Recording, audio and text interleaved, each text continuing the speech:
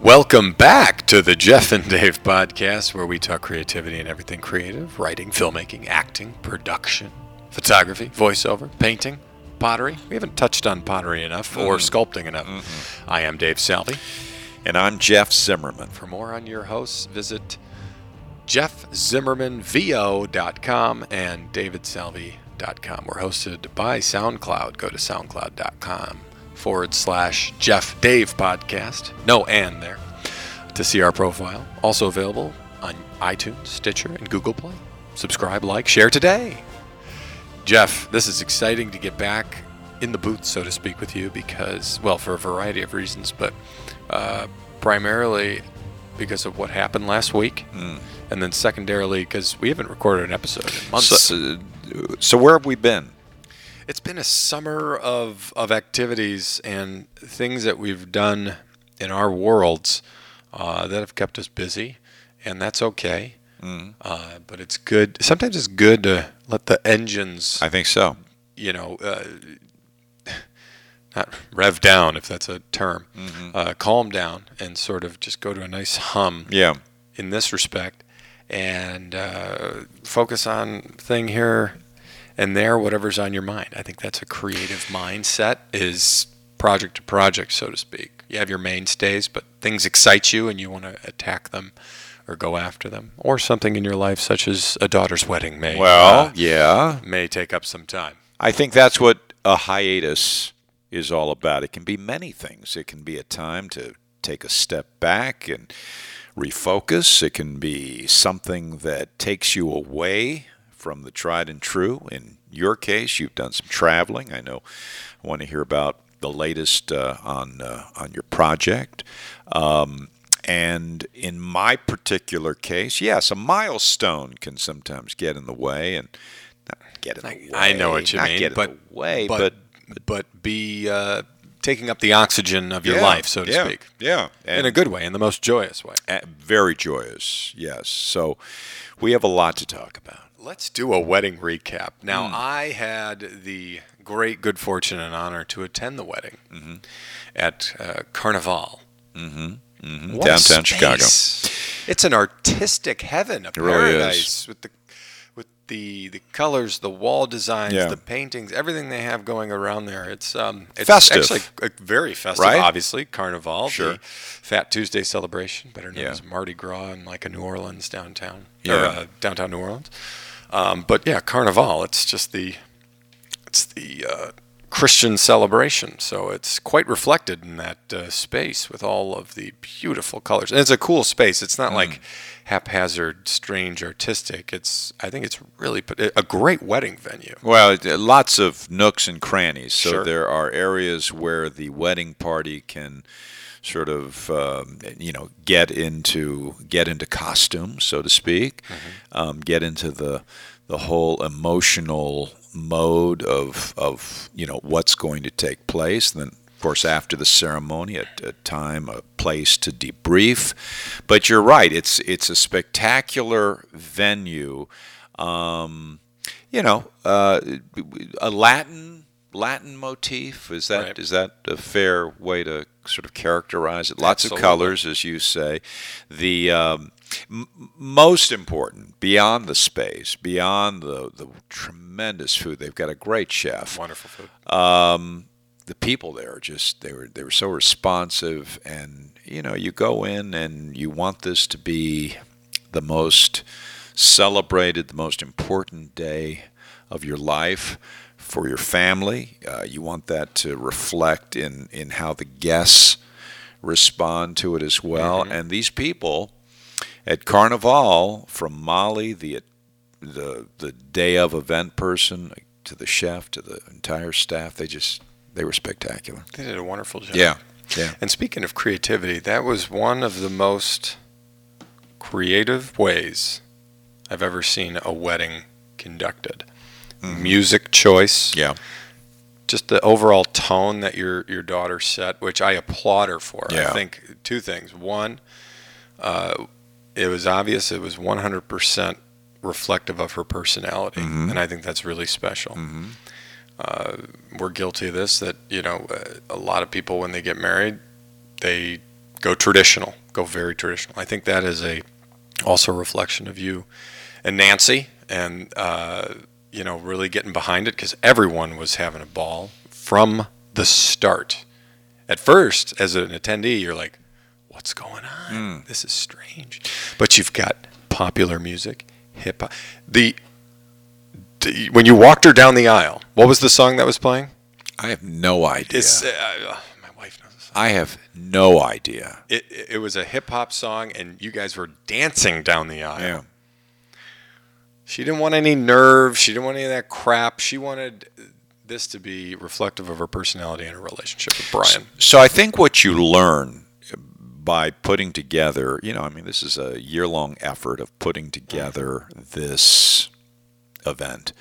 And I should also say that my daughter, our daughter... it's not mine. Well, yeah, not your daughter.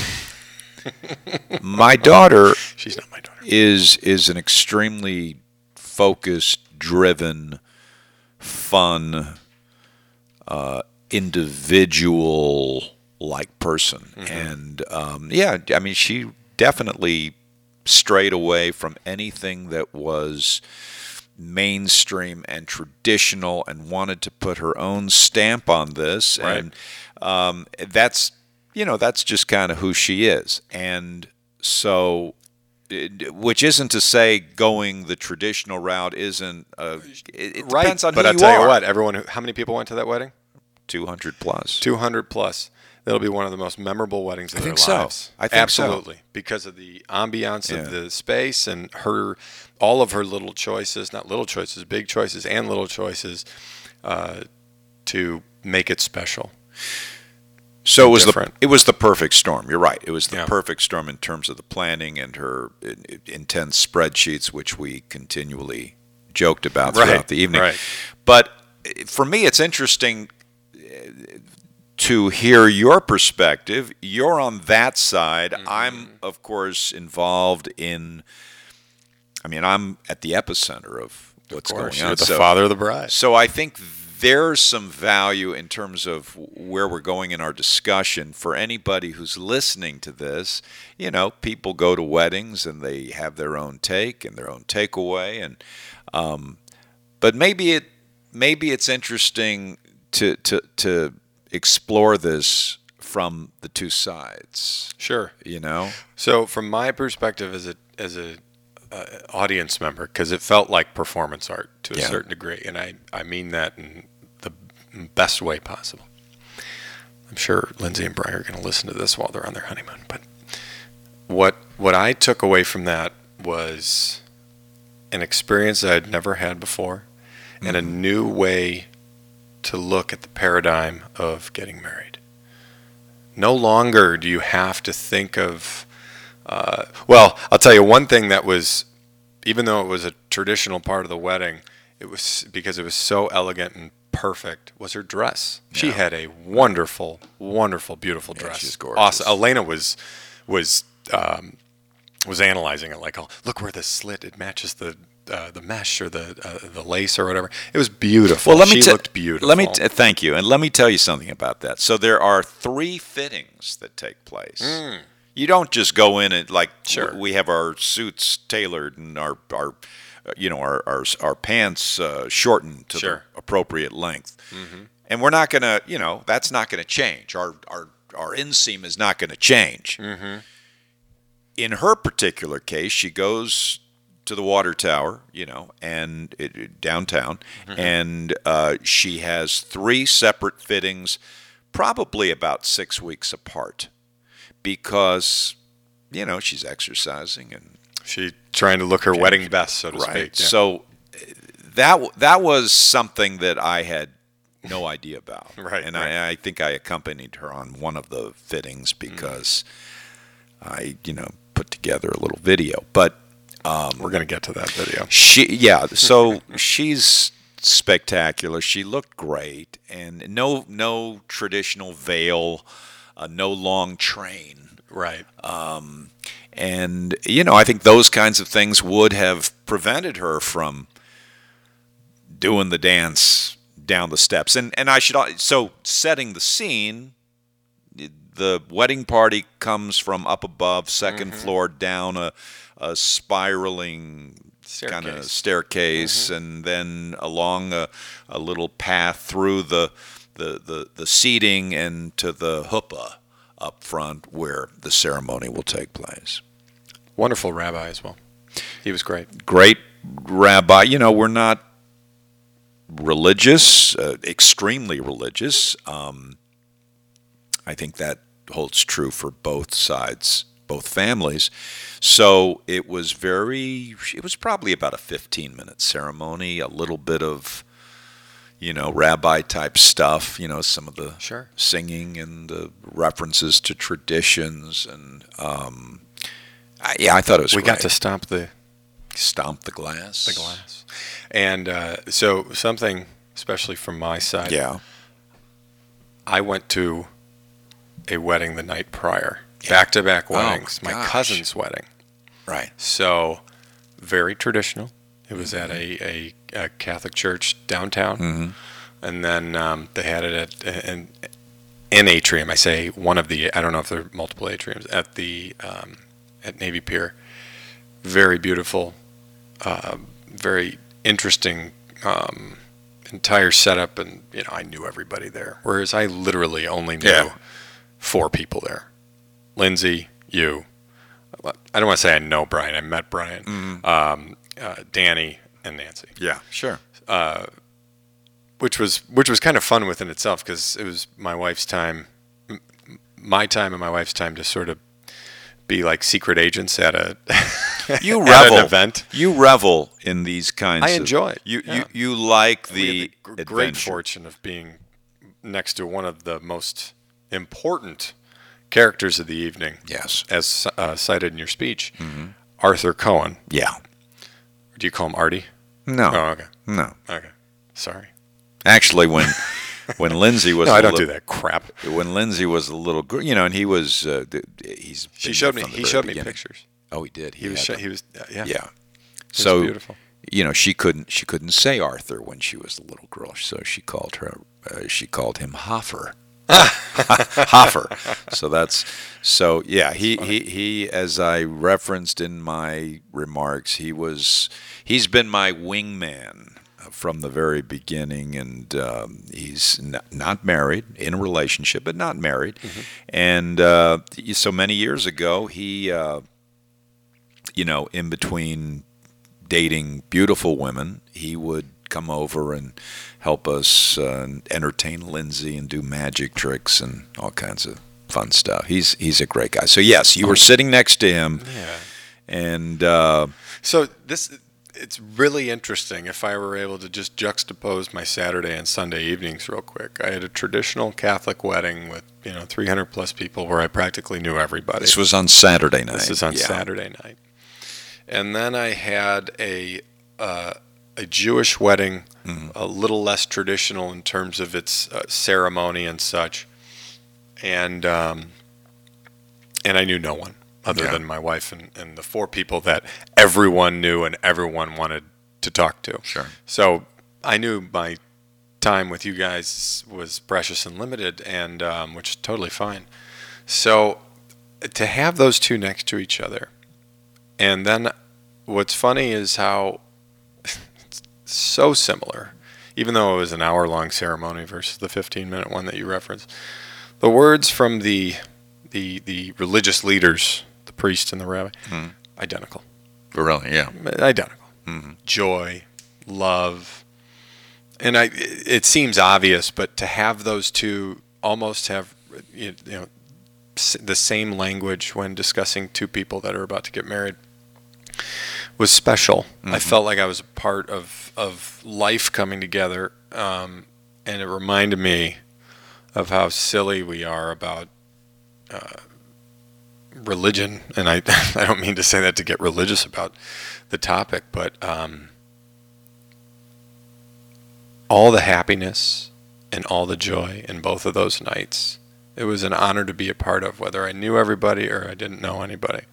And that was special for me because I almost felt, not like an imposter, but I did feel like I was a fly on the wall, where no one really noticed. So, unless I stood up because I was like 6'2", and I'm taller than a lot of people. But I don't know. It was cool, and I tell you, the energy of the dancing, all of Lindsay's friends and Brian's friends. I was like sitting back and smiling. It was so powerful and palpable. It was pretty wild. Yeah, it was wild. So you're saying in terms of the ceremony that the means to the end are the same. Is identical. Identical. And when we fight over this stuff, we package things differently. But at the end of the day, it's. And anyone getting married out there, they have kids, and maybe you want them to just make sure they're in love. Yeah. And just make sure they're happy. Boil it down. Who cares about the ceremony? The ceremony is special to those two people. Let them dictate how it's special to them. So I think people get wrapped up in that a little too much. And that's interesting because it's now the post game. There's the Monday morning quarterback. Monday morning quarterbacking is taking place, and we hear from people, and we get phone calls and communication from guests saying thank you very much, loved it, loved this, loved that. One of the remarks, one of the comments, not directly to us, but overheard, I guess, that night was from one of our guests, and I know who it is. Nobody would know who he is, but he said he was sort of taken aback by the dancing that took place coming down the steps initially. In other words, that's something that you shouldn't change that up. That's a tradition at a wedding. The bride makes her appearance, and it's very very solemn and traditional, and the little bit of a problem with that, with the dancing. Was that the word, taken aback, or was it offended? Kind of something in between. Something in between. Yeah. Like it jarred that person. That this doesn't feel disapproval. And I'll tell you, disapproval. It felt just as much of a wedding as the night prior. Yeah. To me. Yeah. And I'm more, me, I'm more open. I am more of a, as long as you don't hurt anybody else, do what you want that makes you happy. But you also know about me. There are some things that you want to keep sacred in life. Things that you want to make sure are just constant through our generations. This, though, because, again, not saying we made a mistake. I enjoyed my traditional wedding, but I have said for the last, we've been married for a little over 8 years, I would do a destination wedding in a heartbeat on a beach or in Italy or something, overlooking a sunset, not in a church, and having that moment that everyone gets to go back to. Because I will never forget the moment with you and Nancy and Lindsay dancing down the aisle to reach Brian at the Hopa. The Hopa. You're talking about the very beginning. At the very beginning. So it's those experiences that I enjoy as an attendee that I wish I could have imparted on my. Now, we had a great wedding, don't get me wrong, but there are certain things that I thought after the fact that, didn't have to go, especially in the planning process. I shouldn't have worried about that so much. The stress and the nonsense. I don't even remember. Speaking of, we need to get to your video. Yeah, I don't even remember the particulars at our wedding. The colors? What colors? I remember the rabbi and what he looked like, but maybe that's just my recall from photographs. But let me ask you something. So, the ceremony takes place, very emotional for me. I had a difficult time with it. So, the ceremony ends, and we know that once things conclude and Brian steps on the glass, and it's time to dismiss the wedding party. And so we now retrace our steps, leave the huppah, and now walk down the aisle the other way and to an adoring crowd. To offending everyone over the age of 70. Whatever. So did that piss you off, by the way, that he was offended? or disapproved? No, I was a little surprised. Okay. That somebody would. Yeah, I was a little surprised because, again, as you say, the bottom line is that there's just so much love, and in that room, anything goes. Mm-hmm. So now we're walking back, and the crowd is obviously on their feet, and I think there was as encouraged by the bride and groom. They're raising they're lifting their hands up like make more noise. It was that's so my cool. point. I felt like I was at an event. That's my point, because they're high-fiving and the father of the groom is shaking hands and embracing, and here I come along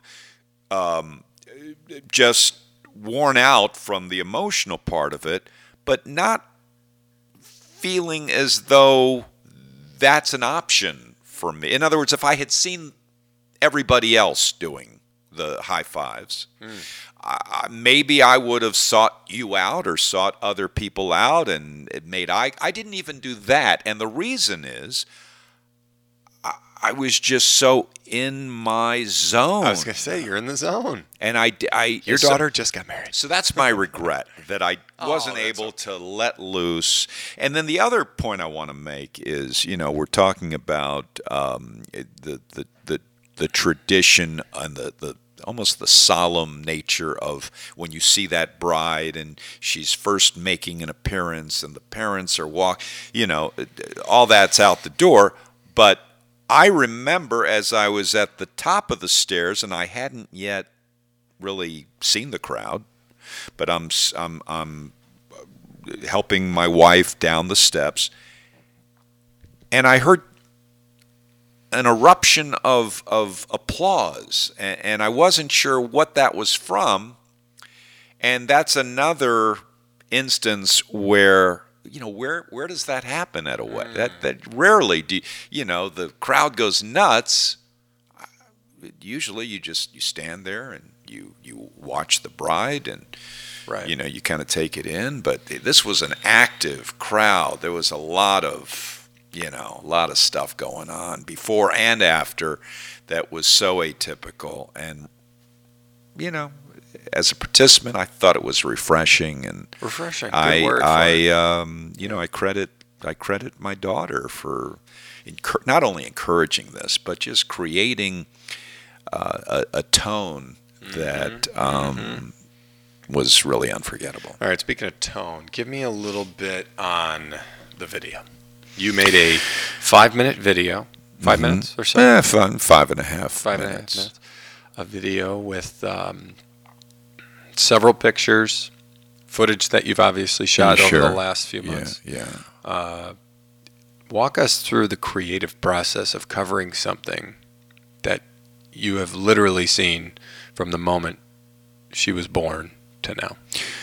Well, I think the goal is to, in any situation where I've put together, this is my area of specialization. I don't shoot videos. I mean, I don't shoot weddings and parties. Right. I'm not a videographer. No. But I create the presentation that's shown at an event. And my philosophy, my MO, has always been I want to put the best light on the guest of honor, whether it's a bride or a guy retiring or a 75th birthday, whatever it is. I want to put the best light on them. And rather than artificially create ways that put them in that best light and illuminate who they are, I want the storytelling to do that, and what I capture to authentically put them in that light. So I want the takeaway for those watching I want them to love Lindsay even more. I want them to know her so much more than they already do by virtue of maybe giving them a little nugget about them that they may not know or appreciate. So, I think in any presentation like this, there's got to be a good balance. So I inject some humor. I take them through the heartfelt, the holy grail in these things for me is the home movie footage that I'm able to mine through the archives, from the archives. And, a 20-minute presentation can feel like 5 if it's done great. It can feel like 20 minutes if it's not done well. In this particular case, about 5.5 minutes. So we showed it just after the ceremony. Mm-hmm. And, I think it hit the mark. But as a creative, as somebody who's putting this together, now you're taking me out of being the father of the bride mode. And now I'm the guy who put together the artistic piece.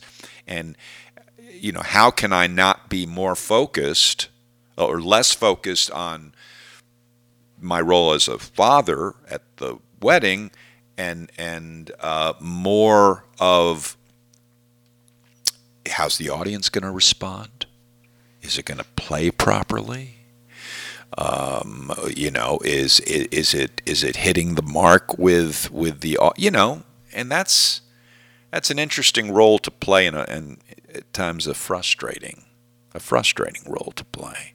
And thank goodness you were there. Yeah. So you're watching me watch you and watch the crowd. I as soon as the video, because I had already seen it, and I wasn't ignoring it because I had seen it before, because I wanted to watch it and kind of gauge the crowd, because I'm simpatico. You're holding me up a little bit. I knew exactly how telepathically, sure. Right. And so I almost immediately find you with my eyes, and And what do you sing?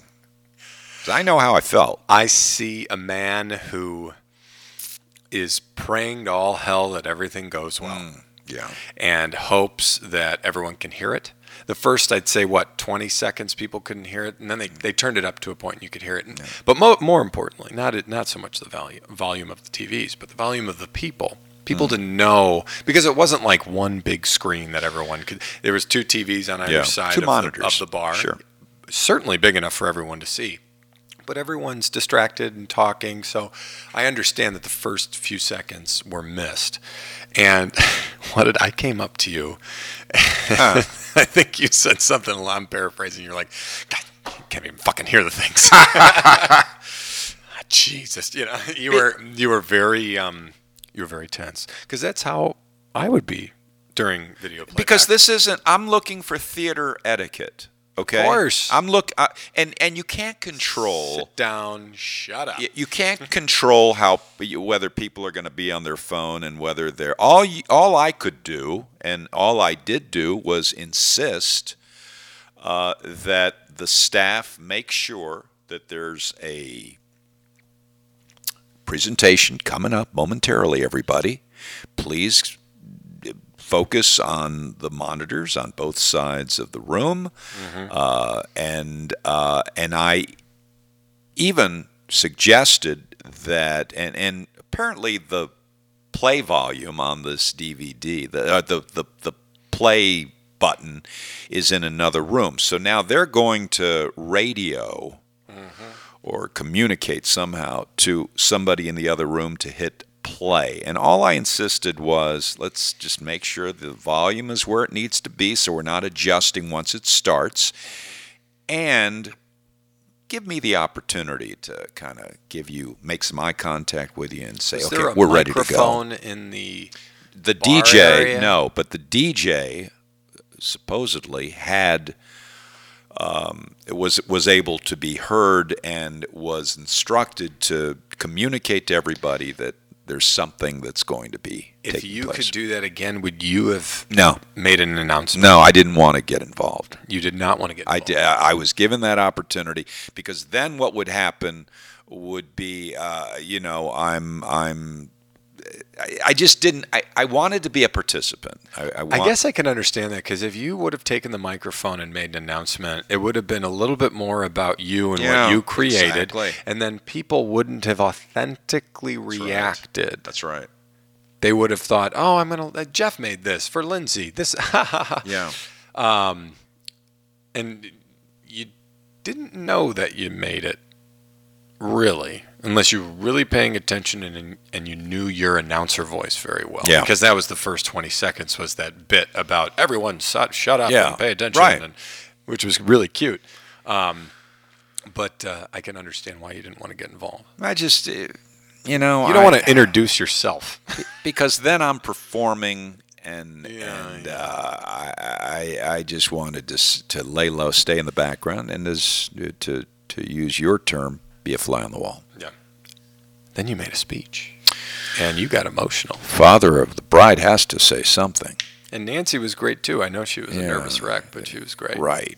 So I get up in front of people and talk. That's what I've done my whole life. You're very comfortable, and you sounded great. I think I'm pretty comfortable with it, and hopefully, and not to suggest that I can walk out there and talk for 5 minutes and not have a piece of paper in front of me. I had everything kind of mapped out there. I knew exactly what I had a script. Mm-hmm.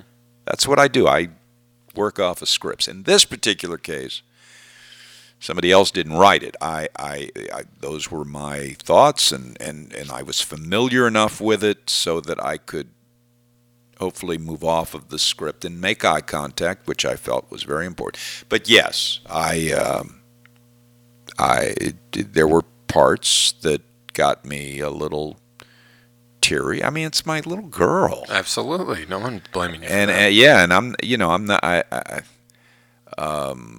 My concern going into the evening was, is it going to catch up with me? Is the emotion, because I didn't want to leave all of that behind, because there was a period of about 5 months leading up to this, from throughout the winter and into this. I was very emotional just thinking about all of this, and I was very much in touch with my feelings. So I felt, you know what? And that's a creative propensity, right? I think that's part of it. Expressive, or wanting to be expressive. You probably had so much you wanted. You could have talked. Well, you probably would have. You could speak to her and tell her how you feel about her for hours if you were given the opportunity. Yeah. So crystallizing that into, how much time did you have? 5 minutes? 10 minutes? I think probably it's if somebody, of course, somebody records it and posts it, and it was probably 7 minutes start to finish.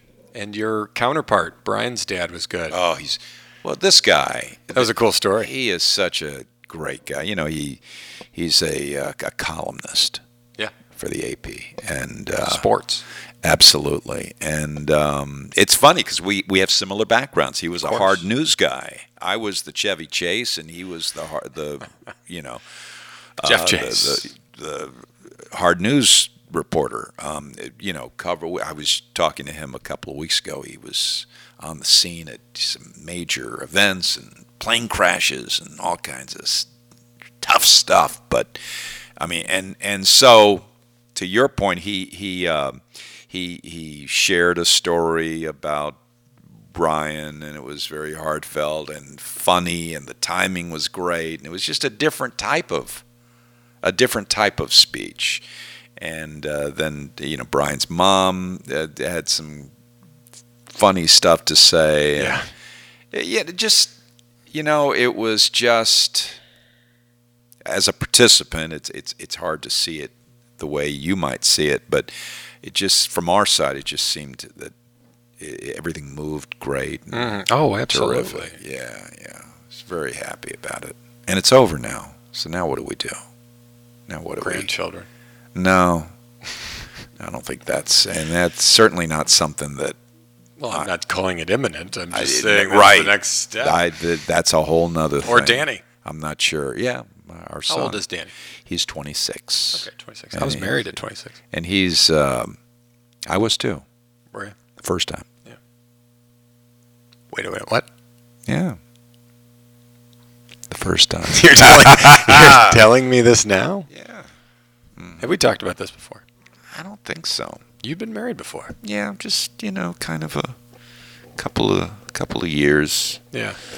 No kids, no property, no, right. Just nothing messy about it. Nah. Yeah.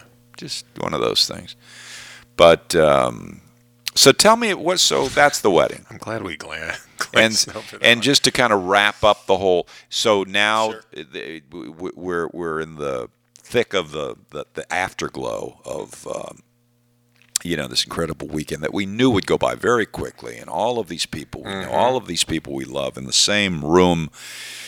And how do you take the time to spend as much as you want with each of them? But it was very satisfying and very heartfelt, and I don't think I would change anything except the high-fiving after the I do's. You would have high-fived a little bit more. And I would have eaten a little bit more. Food was great. Well, tell me this. I remember this distinct feeling. I remember when the wedding was over, I was part relieved, but I didn't have time. There was no coming down from a high, because the next day we got on a plane for Italy. So there's no coming down from a high. We were on a high for a week or 10 days or whatever it was.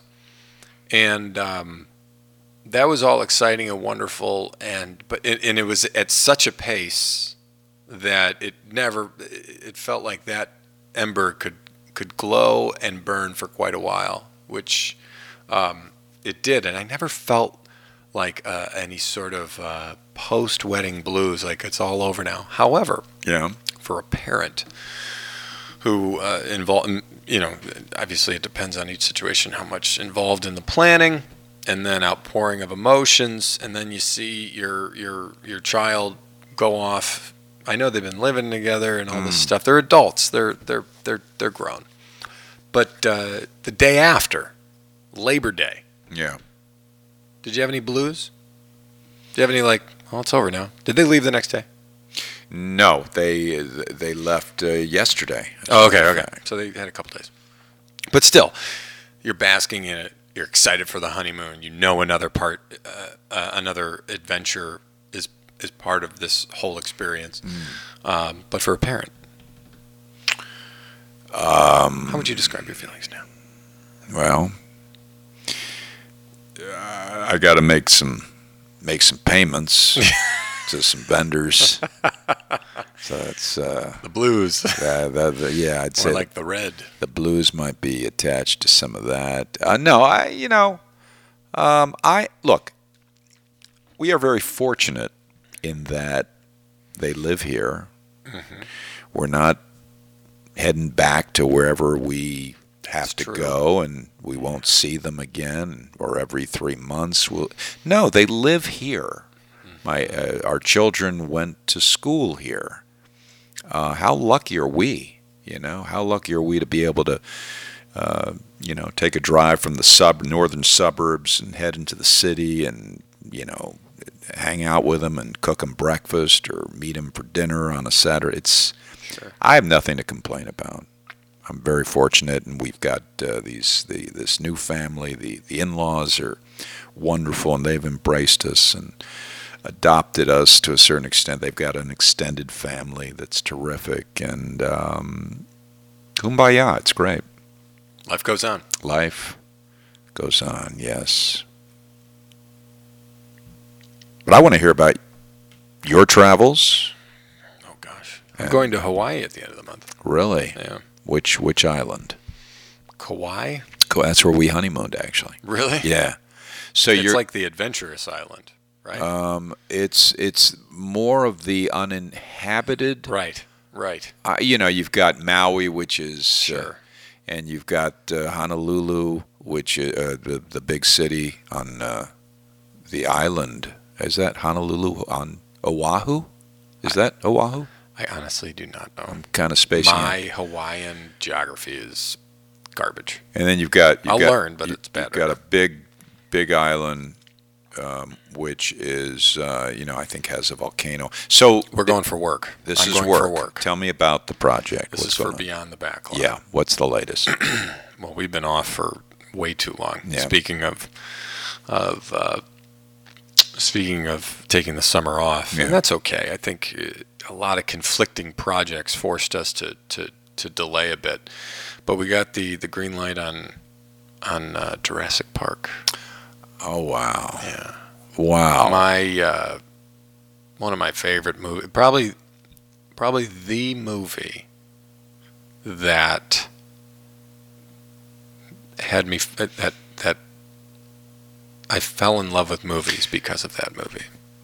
And there have since been several sequels, but you're talking about the original Jurassic Park. Now, for anybody who might be listening to this and doesn't know the concept, Beyond the Backlot, give us a refresher. What is Beyond the Backlot? Beyond the Backlot is a show that hunts and tracks down old movie locations, our favorite movies from the 70s, 80s, and 90s, in hopes of bringing our viewers on a journey of adventure, of fun, of nostalgia, all the good feelings that we had as kids when we did see those movies, when we able to tap into that imagination. So we like to go back, like I said, 70s, 80s, 90s, so sometimes 40, 30, 20 years later, to check out these locations.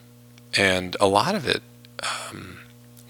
some of it is, well, this place or this location is just what it is and where people live now, and it's no big deal. Such as, for our Karate Kid episode, we went to the apartment complex, which is in the Valley in Southern California, and it's the exact same. People live there. There's been more development, and that's just the way it is. It's not a landmark. It's not anything. And then there are other places, such as the Oregon Film Museum in Astoria, Oregon. Yeah. For the Goonies, which was used in the Goonies opening scene when they were, when the Fratellis were escaping the jail, and now it's a museum. It's part of their tourist attractions. It's part of their allure as a community to bring people in. So it's really neat to see what has evolved over time. And what it has really taught me more than anything else is the power of art, specifically film, and how important films are. Films are as important as, novels and paintings and any sort of artwork that has an expression or an expansion of imagination. Basically, it's like reaching into the cosmos and trying to extract something that isn't there and making it a reality, at least an artistic reality. Take science fiction, for example. I'm totally tangenting on a tangential point right now, but take science fiction. And I was watching something on TV last night that sort of reminded me of this. And I'll just go back into history to make a very tangible point. John F. Kennedy in 1960, and we went to the Adler Planetarium on Sunday before the wedding. So this is why this is all coming together for me. John F. Kennedy in 1960 said, "We're going to go to the moon." He personally had no idea how to get there. He knows nothing about rocket trajectory and orbital planning. How to when to launch and all this, and what it'll take, what sort of supplies and the velocity of a spacecraft, all this stuff. He didn't know. He just knew before the end of the decade we're going to be on the moon and the space race, so to speak. Guess who else didn't know in 1960? NASA didn't really know in 1960 how to get there, but they figured it out.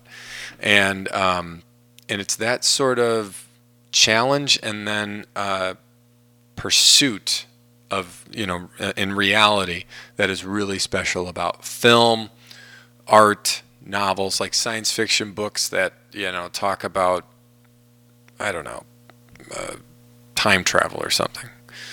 Or genetic research, like for Jurassic Park, and being able to clone or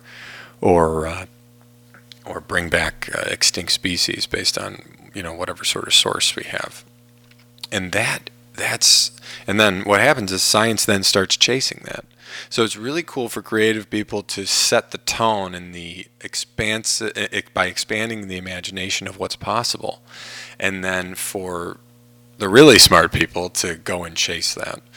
And I think that is a job of everybody in a creative field.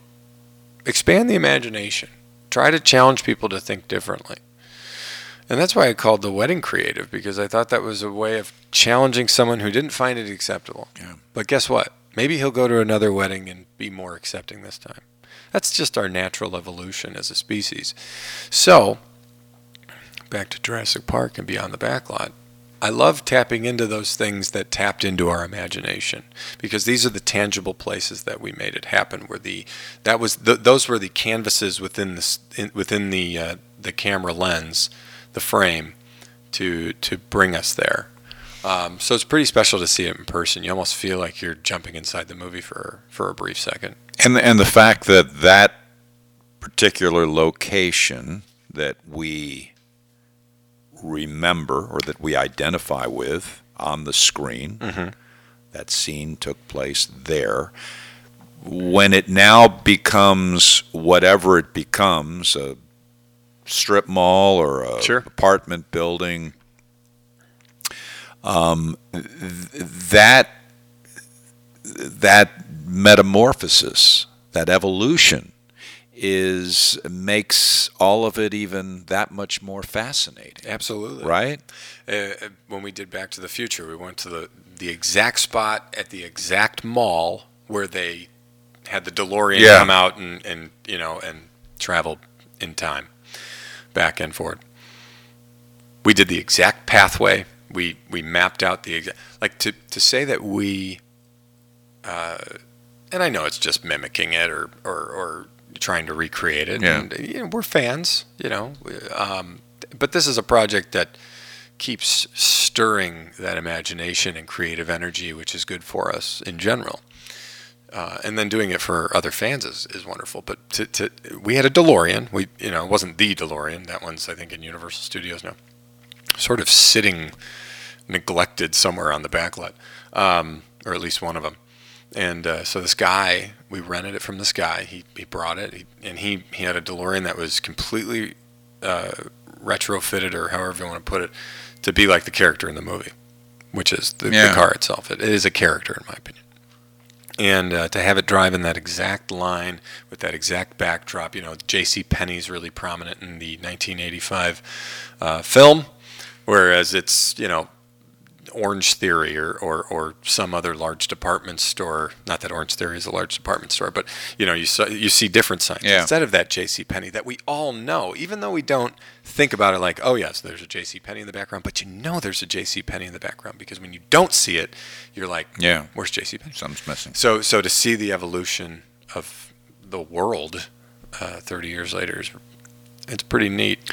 So the blueprint for each episode is not to necessarily recreate a particular scene in that environment. It's really all about just sort of connecting with that hallowed ground, right? There is, if we can do small recreations, that Back to the Future one was ambitious. It was a natural. What's that? It was a natural. I mean, that was a... We wanted to do something kind of big and cool. Yeah. So when we did it, we knew that it was very specific to the episode. We're not going to try to recreate the biggest scene in every film that we cover, but we want to try to do some stuff. So when we did Karate Kid, we went to Golf and Stuff, the little amusement park where Daniel and Allie, God, I almost forgot, and Allie went there on their first date. And then we also did when he gets chased by the guys dressed in skeletons, at the Halloween party at the school, and we got a little skeleton and chased our host. Little things like that kind of just brings the spirit of the movie into the episode for a few seconds. And when you have an opportunity to bring one of the original actors in, you will. But that's not your main focus. Right. You know what we want to do? We're all for that. We spoke to Richard Donner, Hall of Fame, a Hall of Fame. I guess I'll just call him a Hall of Fame director type. did Superman, produced all the Transformer movies and all this stuff. He's the man. Did the Goonies.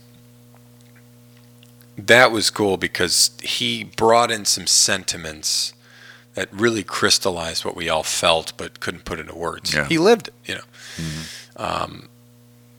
I would say that we'd love to bring in people that would tell us something we didn't know before. Yeah, that's the takeaway. That's important. Yeah, So sure. I'm not gonna lift the hood and tell you any specifics on this episode, but when we spoke to Martin Kove, the John Kreese from Karate Kid, the sensei, the bad guy. Yeah.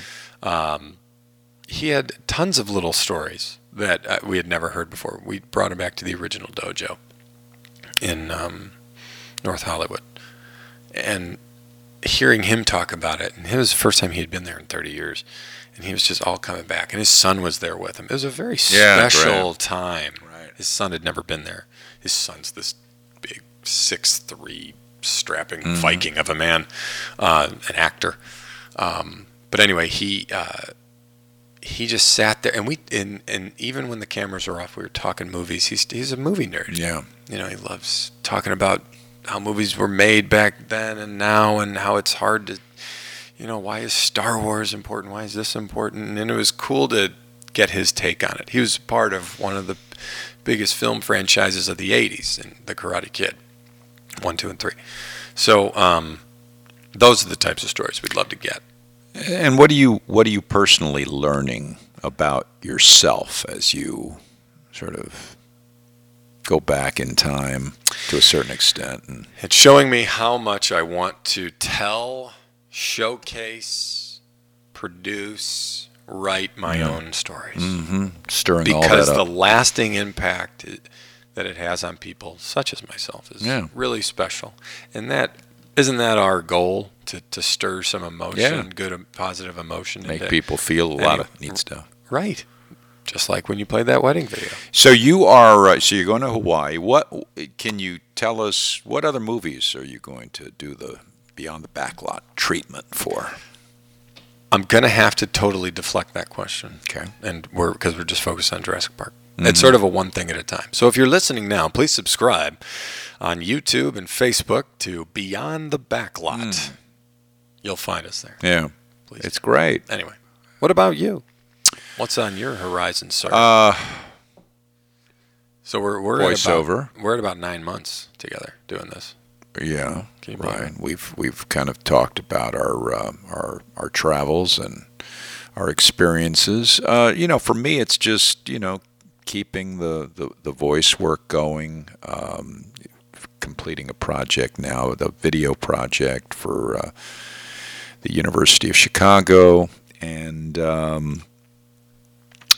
that's what's kind of neat about what we all do.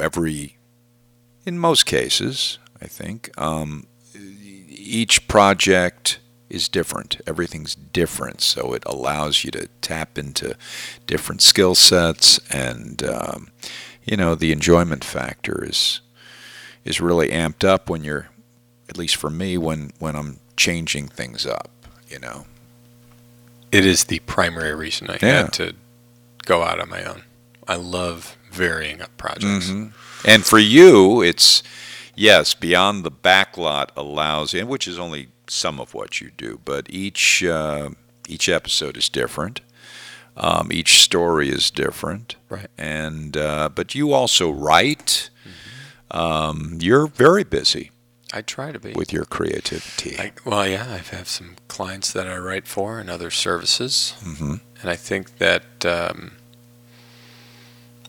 being able to, because if you can, in whatever vocation you have, if you're able to tap into your personality and really harness your personality, I think you'll be happy with what you do.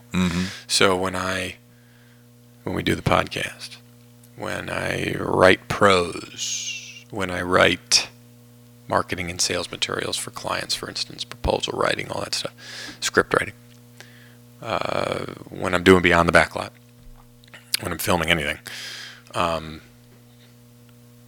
have so many loves. Yeah. I have so many loves, and I don't want them to They're like children. I don't want them to feel neglected. I always want to work on them. I always want to find out more. I want to become better at each one. In every single project. Learning from the last one and moving forward with the next one. I think that's the eternal challenge that we have to give ourselves.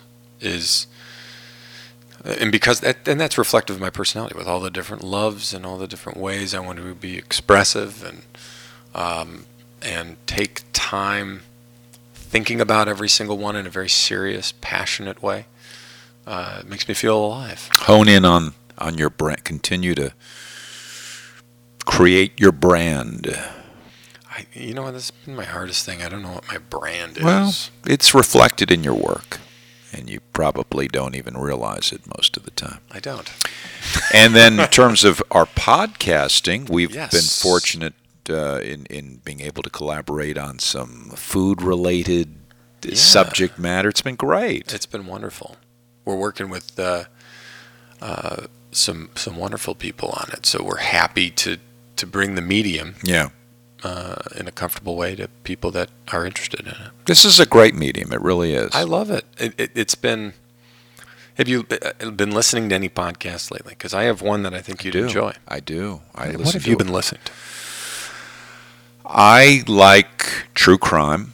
In fact, and I like, historical subject matter. So right now I'm listening to something that's produced by WTOP in Washington. And it's called 22 Hours. And it's about just a horrific murder, or series of murders, or three family members who were killed, and then the evidence torched, and the reporters from TOP who host and produce this podcast are just diving real deep into the evidence, and I'm 4 episodes in, and it's fascinating. Okay. It's terrific. These are timeless. And you listen and you stop and you pick up where you left off, and it's perfect. It is perfect. It's great. It's a great, yeah, especially when you're driving. Yeah. Or if you're doing something at home, or you just want to listen to something. Maybe you're doing some yard work, or you're doing some housework. And what about you? What do you listen to? Revisionist History by Malcolm Gladwell. I think you'd really enjoy it. And then also, what's it called? The Industry Standard with his name's Barry Katz. He's a manager for talent, a talent manager, primarily comedians, and he has all kinds of celebrity guests, and also people in the industry, producers, and people names you normally don't know, but obviously have a lot of influence and are important to a lot of people's careers in very important positions. So those two are kind of the ones I've been honing in. It's a Jeff and Dave podcast, of course. Well, it's interesting because you can sit down and experience a podcast, 2 people talking like we're doing now, an interview taking place where it's just all, extemporaneous. And then you can stumble upon some intense storytelling where it's scripted and produced, and but they're both, they're both great. And they're both lovely. Yeah, it's and the produced, scripted type of production. I'd love to jump into that eventually. Should we try it? Let's find the right subject and jump in. Yeah, absolutely. I think it'd be cool. Not with you, Dave. No, that'd be a lot of fun. Yeah. Oh, well, that was a good palate cleanser after a long summer off. Right. And it was great. It was great to have you at the wedding. Oh, it was my pleasure. And you look at you go through this emotional process, and then you look out and you see people you care about who are there to help celebrate with you and enjoy it with you, and it's so meaningful. It really is. So glad you were there. And your wife looked lovely. Yeah, she's all right. Lovely. Well, shall we? Is that it? Should we go eat? It's time to stop and go eat. This was the Jeff and Dave podcast for all you creative folks out there, whether it's your career, side hustle, passion project, weekend retreat, exercise, or the one activity at night that keeps you sane in this crazy thing we call life. We're here to chat about it. Follow and like us on Facebook and Twitter. We are hosted on SoundCloud. That's soundcloud.com/Jeff Dave podcast. That means no and or ampersand. Or get the SoundCloud app. We are also on iTunes, Stitcher, and Google Play. In this instance, please type Jeff ampersand Dave podcast to find and subscribe. I come first, yeah. Yes, you are first. Right. How did that happen? Until next time. I'm Jeff Zimmerman. And I'm Dave Selby. This was the Jeff and Dave podcast.